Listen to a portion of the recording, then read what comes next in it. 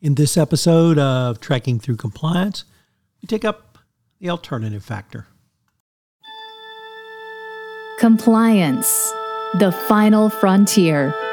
Tom Fox is the voyager of Trekking Through Compliance. His mission? To explore the original series and seek out and share what it can teach you about compliance. Here's your host, Tom Fox.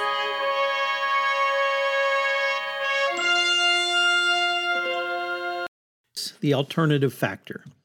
In this episode of Trekking Through Compliance, we consider the episode The Alternative Factor, which aired on March 23, 1967, and occurred on Stardate 3087.6.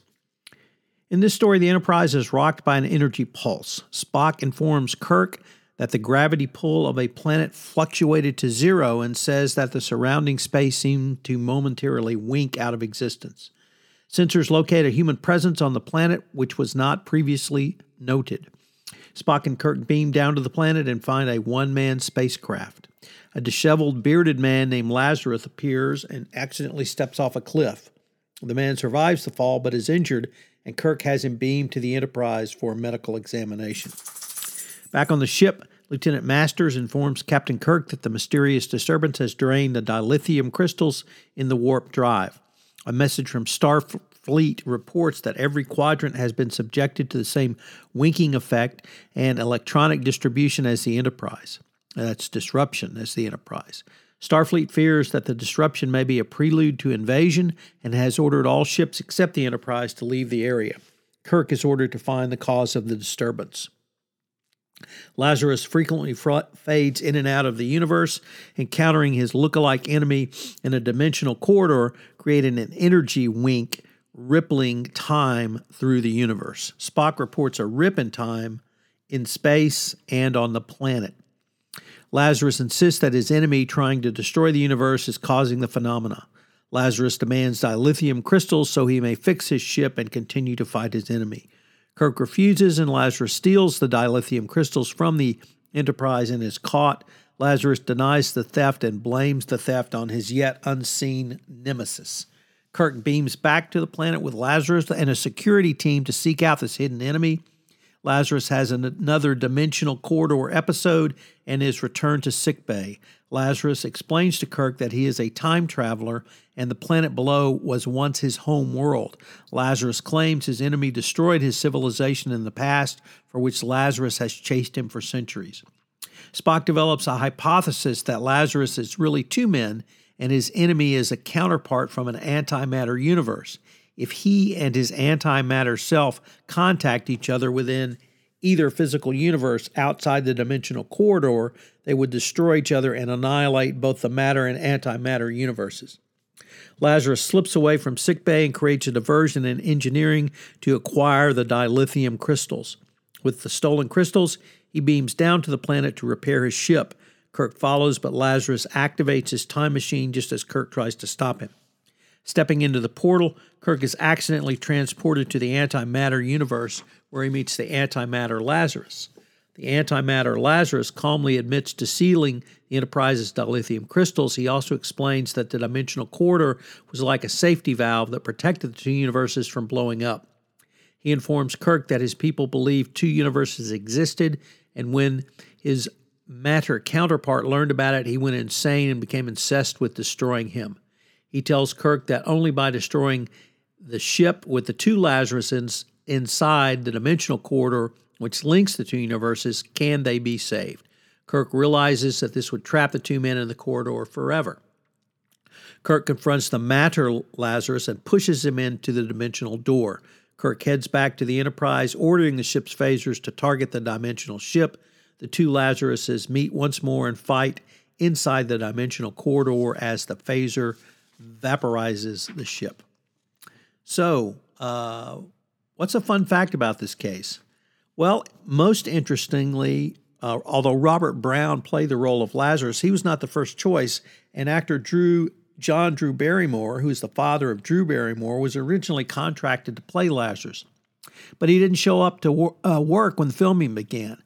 Roddenberry's production company actually filed a grievance against him, and he was suspended from obtaining acting work for 6 months. It was this chaos around the start of the filming that led Robert Brown, who took the place of, or starred as Lazarus, to say the production filming was very tight and that it was very high tension on the set. This story doesn't get rated too high on Star Trek lists, although I found a lot to enjoy about it. The first one is obviously the name Lazarus, with the biblical implications of the Lazarus rising from the grave story from the original Testament, or the Old Testament, and the Hebrew Bible.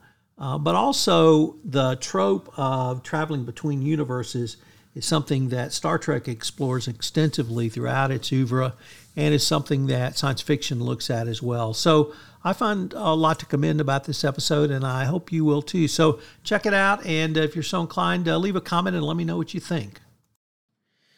So what are the 3 compliance takeaways from this case? Well, the first one is, how do you triage a whistleblower complaint?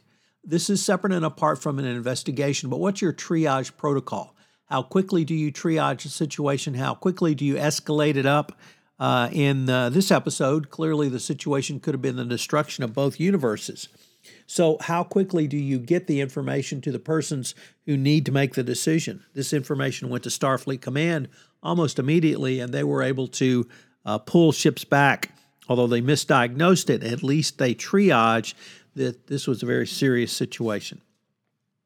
Second of all, and really this one actually comes from the Walmart FCPA action, which recently concluded. And how do you expand into new markets and still protect your company from the compliance perspective? Well, I think what you have to really consider is, how are you going to scale up your compliance program? You've got to have scalability in your compliance program. Scalability is certainly not something most lawyers have been taught or are familiar with, not taught in law school, but it's a key concept in the entrepreneurial world. So how do you scale up? Walmart didn't scale up, and we've had numerous other enforcement actions where companies went to an international market and did not scale up. So how do you scale up very quickly, very robustly? And finally, gatekeepers and compliance. When the legal department, compliance, and internal audit make findings and recommendations, are they brushed aside, are they ignored, are they manipulated, or are they allowed to die? If gatekeepers do not have adequate authority to follow up, then you've got a real problem with your compliance program. So how are your gatekeepers treated? Join me tomorrow for City on the Edge of Forever.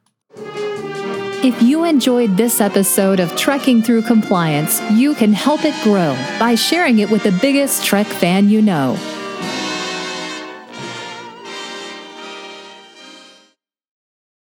This podcast is a part of the C-Suite Radio Network.